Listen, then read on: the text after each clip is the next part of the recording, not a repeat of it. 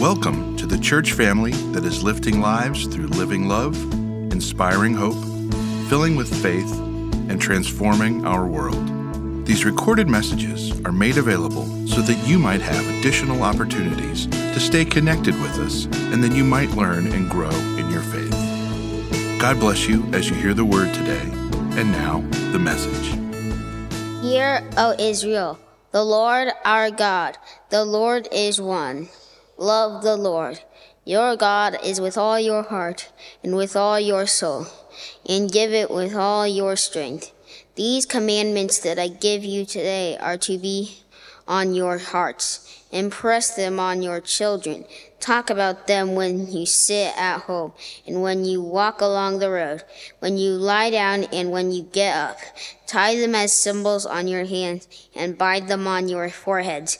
Write them on the doorframes of your houses and on your gates.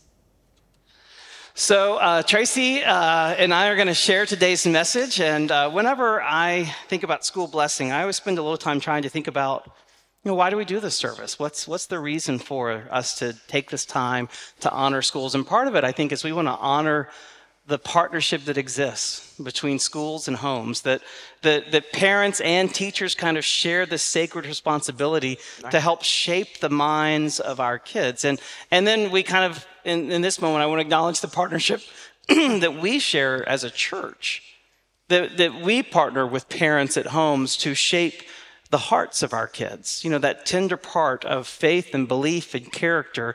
That's kind of our mission, is to partner with the home in raising kids who love God and love others.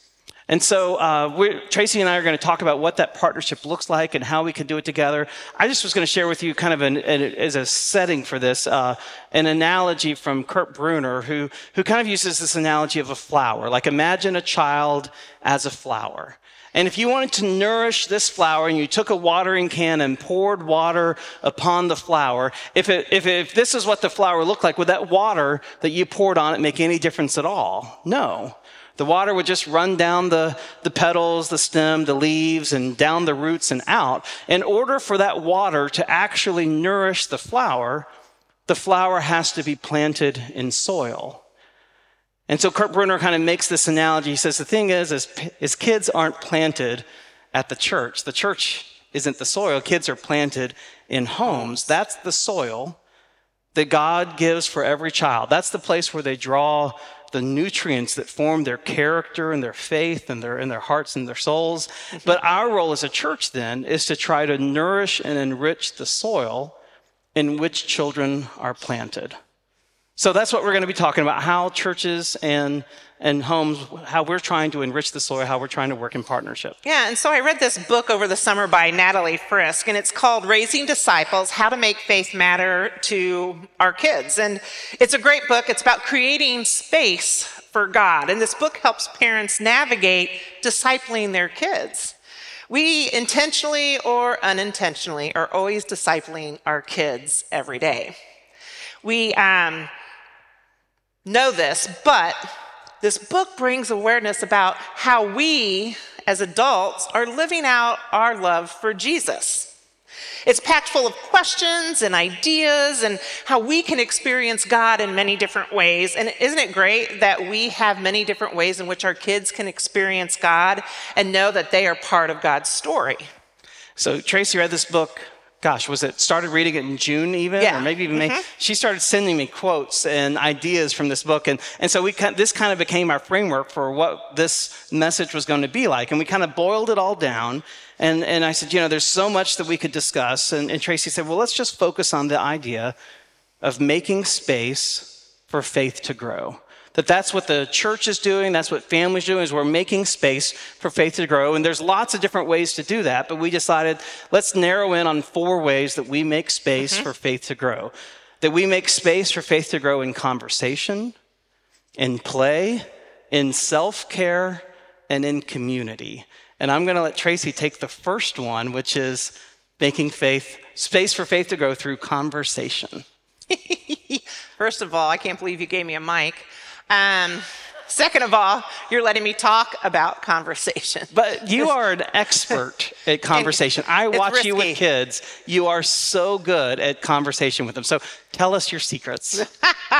Okay. So first of all, I love the words that Holton spoke because Moses is telling the Israelites at this time, he's like, talk about the commandments when you're at home, when you're on the road, when you go to bed, and when you get up. He's basically saying anytime, anywhere. And how do we do that? How do we have conversations about Jesus with our kids?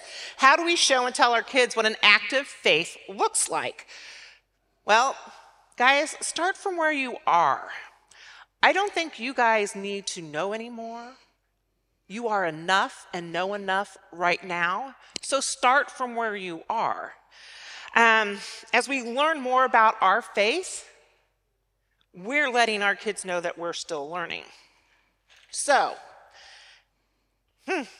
we're still learning. When you're at home and when you wake up and when you go to bed, I mean, this all sounds like easier said than done. But I want to make sure you guys know that when I say this anytime, anywhere, that I'm not asking you to add anything else to your schedules. I know your schedules are already busy. I'm saying with the time that you have and that you use right now with your kids, take that time to have these conversations. Natalie Frisk said, one of the things that you need to be ready for is the questions that kids may have or the things that they may want to talk about. Now, I'm not saying you guys need to know the answer. No, but you guys need just to be ready. Because when you are in the conversation, you're going to be curious. Well, what do you think? So you're going to be present in the conversation. And by the way, when you say, what do you think? It buys you a little time, doesn't it? But it also gives you a glimpse of what they're thinking. Be honest. I'm not completely sure, but here's what I think.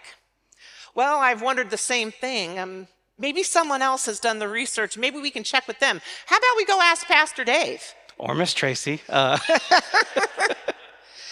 Or you can say, I don't know. Because I don't know are some of the biggest words and important words that you can say to your child. Be helpful. If you don't know or if you're not sure, help your child find someone or find a reliable resource that can help them. This will help them learn the skills, first of all, about asking for help, right? And then it also gives them the skills of discernment and when it is a reliable resource. Be prayerful. Either with your child or after your conversations, pray that the Holy Spirit would help lead and guide your child into great discoveries. And pray that you will guide them in the right direction and that God will take them the rest of the way. And ask your child, would you like to pray about that? What do you think?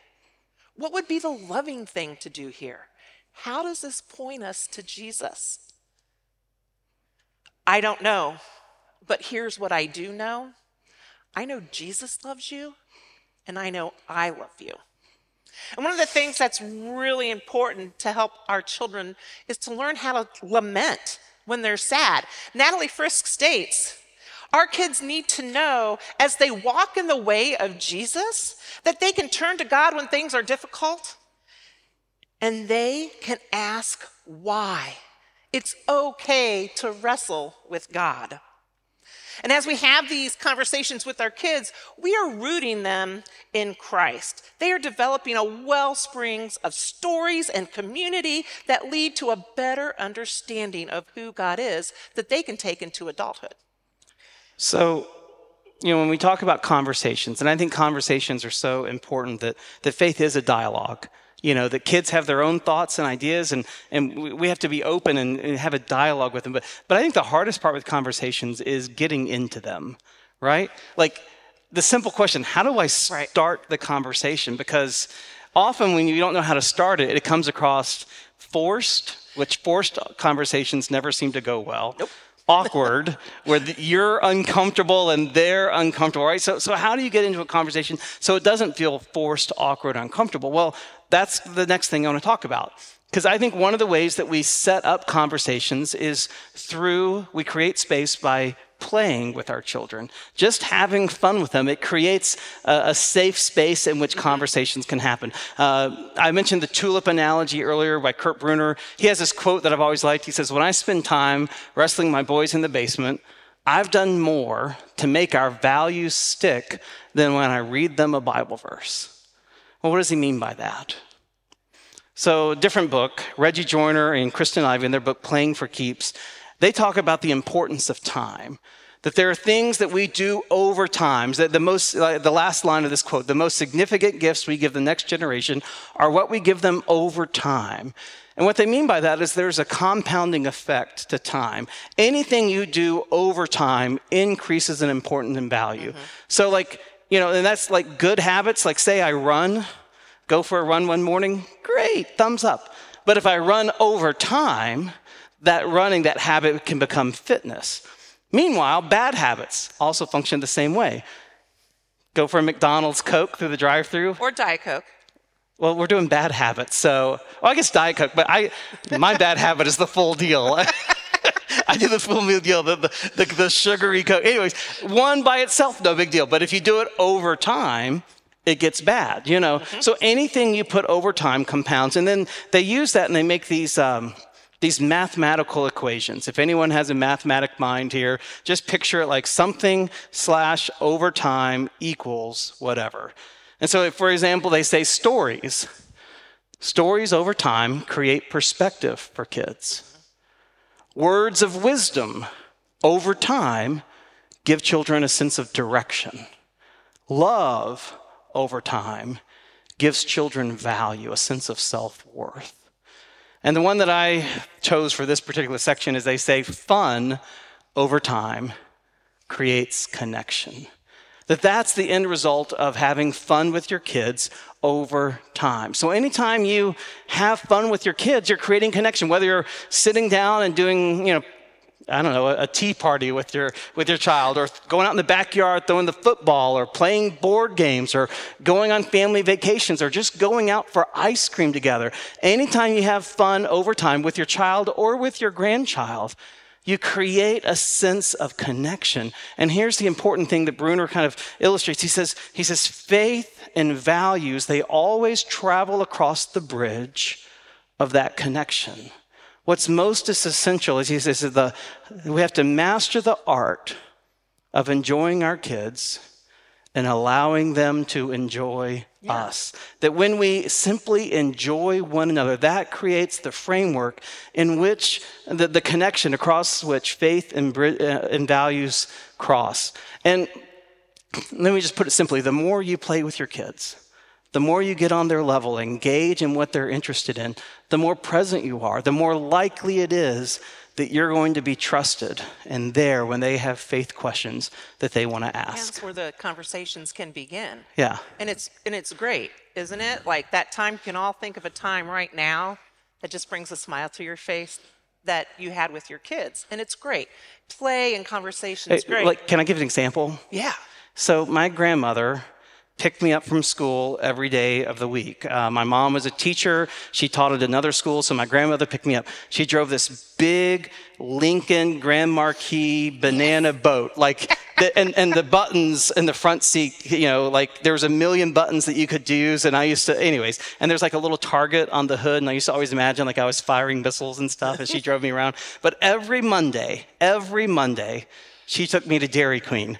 Now, probably not the best health-wise over time, right? But that was the tradition every Monday, because she thought Mondays are the worst. I'm just going to, take the kids for ice cream. Me and my brother went for ice cream every Monday.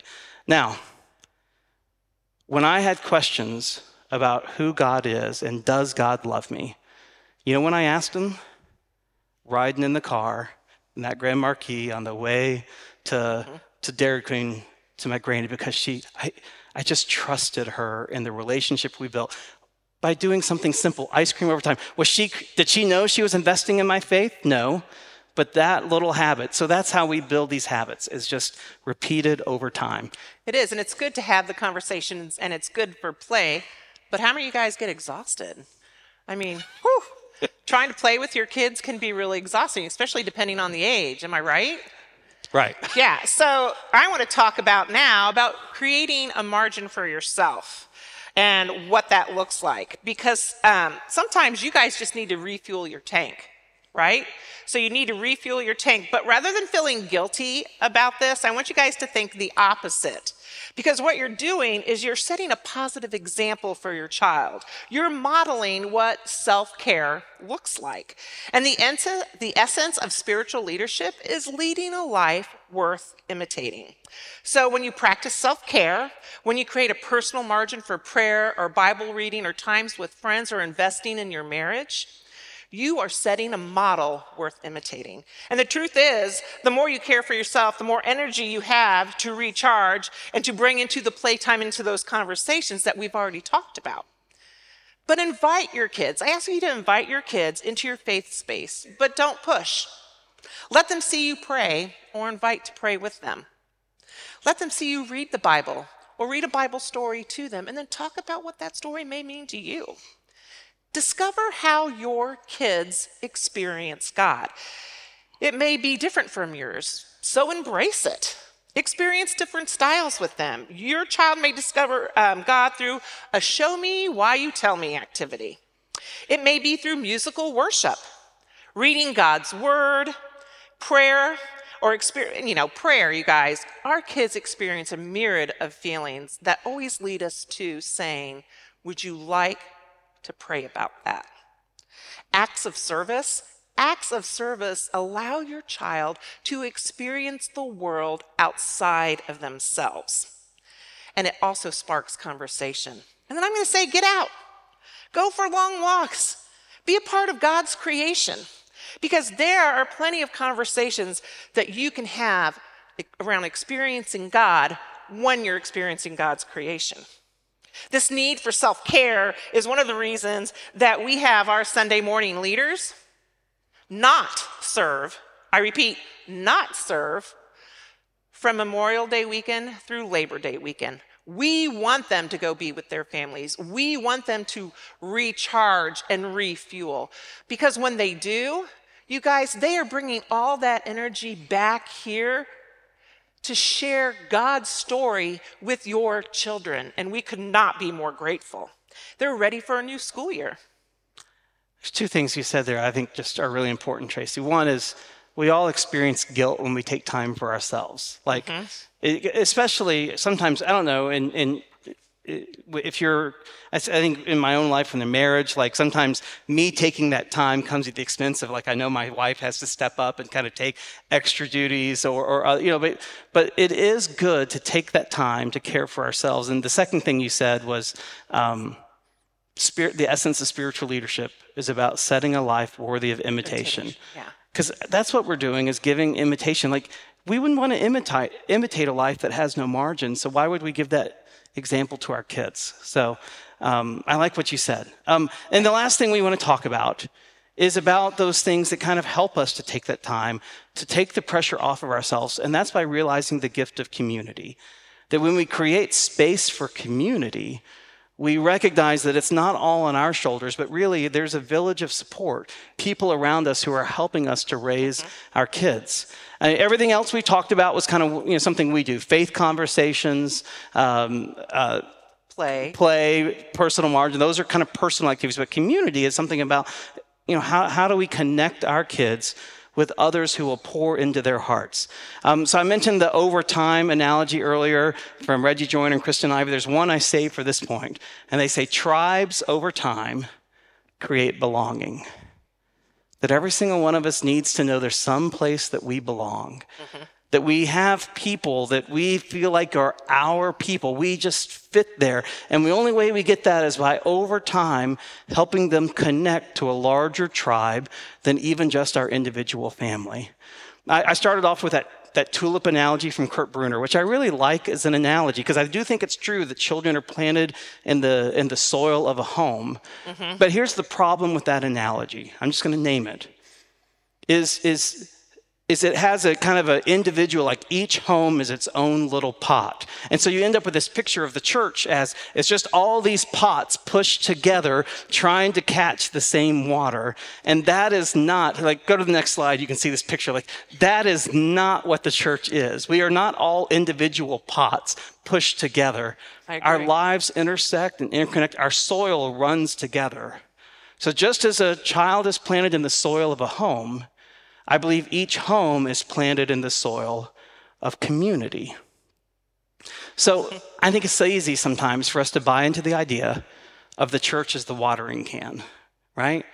That our job is to nourish. And our kids, when they come to Sunday school on Sunday morning, are nourished in their classrooms with amazing teachers, and they hear God's story, amazing. Tracy and her volunteers, you guys do an amazing job. And so our children are well watered, yay.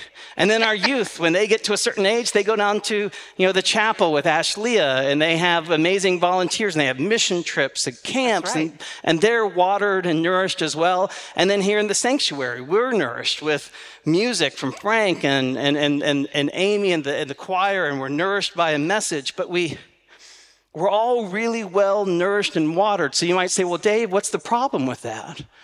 I think the problem is that we're not sufficiently connected and interconnected. Planted, right. Yeah, so I want us to shift our mentality to recognize that our faith isn't nourished solely by a great message or by great music or even by a wonderful children's curriculum. Our faith is nourished by the network of relationships we build with those who are practicing faith with us. That's what nourishes our faith. And I want our church to become a place where we are nourishing the community of faith across the generations. So we're going to move towards being a place where on Sunday morning, all the generations are gathered together. And we're going to move away from being a church where people come in the door, families walk in the door, and the first thing that happens is they're subdivided, each to their separate areas. Wait, they're probably wondering what that looks like. I know. Do you mind if I know. First of all, parents, there is childcare. That's not going away. Take a deep breath. Take a deep breath. That's okay. First, we still have childcare. Parents and toddlers in preschools and kindergarten and first grade, we know that you need this hour to recharge. Get that personal margin we were talking about, right?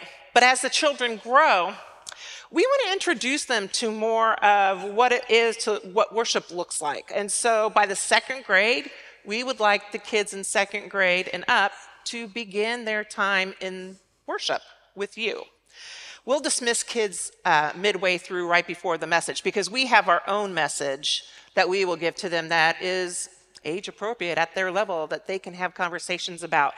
But this experience keeps them with their friends, and those awesome leaders that we were talking about, your kids need to experience them, because let me tell you, our team is spectacular. But our Sunday morning leaders will continue to share God's story, make them laugh, but once a month, we're going to bring them back in here, and it's the first Sunday of the month. First Sunday of the month. Because we would like your children to have communion with us. And then youth, let me just address what that looks like for youth. So middle school, same thing. We're going to have a group that you can guys go to midway through the service and head out to that so you can hear God's story and have fun connecting with your friends.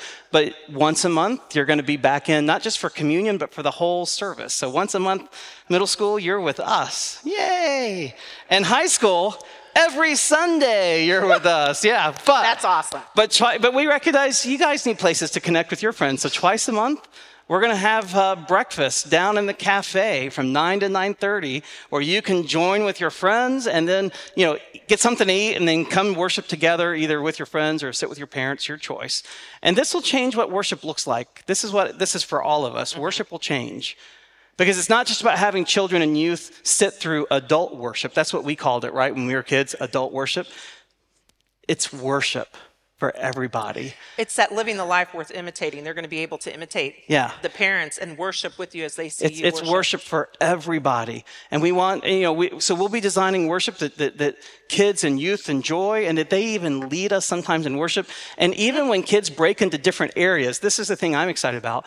We're all going to study the same Bible story, right? Mm-hmm. So when you go pick up your kids, parents, from Sunday school, this is always my experience. I go pick them up and say, so what did you learn about today? I don't know. Was it just us you're like, I don't know what I learned, but you're not going to have that experience, because when you go pick up your kids, you're going to know that they learned about the same story that you heard about in worship, and you can dialogue and connect and grow just as you exchange those perspectives together. Now, we're going to stop here, I guess. There's so much more we want to say, but let me add this. I'm just so passionate about this. I've worked most of my ministry career at St. Luke's and family ministry, children's ministry, and I always thought something was broken, that we didn't have kids experiencing worship with the rest of the body. And it didn't matter how great we made our Sunday school look and feel, if they weren't connected to the church, it felt like a side street that only parents and kids went down. And I thought that we're missing something here, because Christianity is intergenerational. It's multi-generational. It's meant to be transferred. Not just from your own individual, but we're all meant to be part of the tribe together. When Moses spoke these words that Holton read so beautifully earlier, he was speaking to the whole tribe of Israel. Grandparents, parents, children, grandchildren, across the generations, they all heard the same words, the same charge.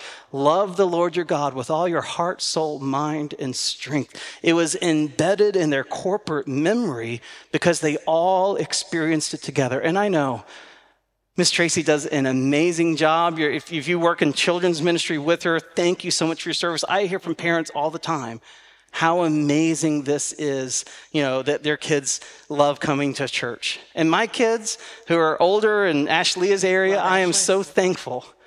Ashlea and to all the youth volunteers, I'm so thankful they have a place where they can come and learn and grow. But there's something about when even if we all experience it being blessed and growing in God, there's something even better when we experience it together. And that's what we're moving towards. I skipped over a slide. I'm so sorry about that. Parents, if you want to learn more, come next week, 4 o'clock. We have an open house event next Sunday, and you're going to hear more about this, as well as all the great things that Tracy and Ashlea have planned for the year ahead. So I hope you'll come. Yeah. Well, I'm going to stop you. Go right ahead. I'm done. I'm just kidding. I just want to say, parents, you guys are doing a fantastic job. You're doing great. Remember that you are enough and know enough right now. Teachers, we see the work that you do and the impact that you make. In fact, Pastor Ashlea just the other day shared this quote from Ted Lasso. And it says, it says, teachers are like great albums. Everyone can think of at least one that changed their life. School administrators and support staff, keep doing what you're doing to support kids and teachers so that kids have a passion for learning and teachers have a passion for teaching.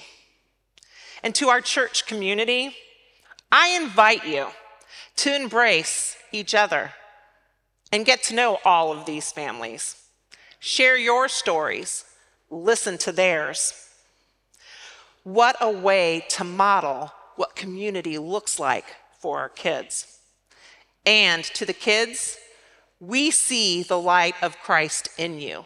And together, we hope that you guys will be able to see it in yourselves. Amen. Amen.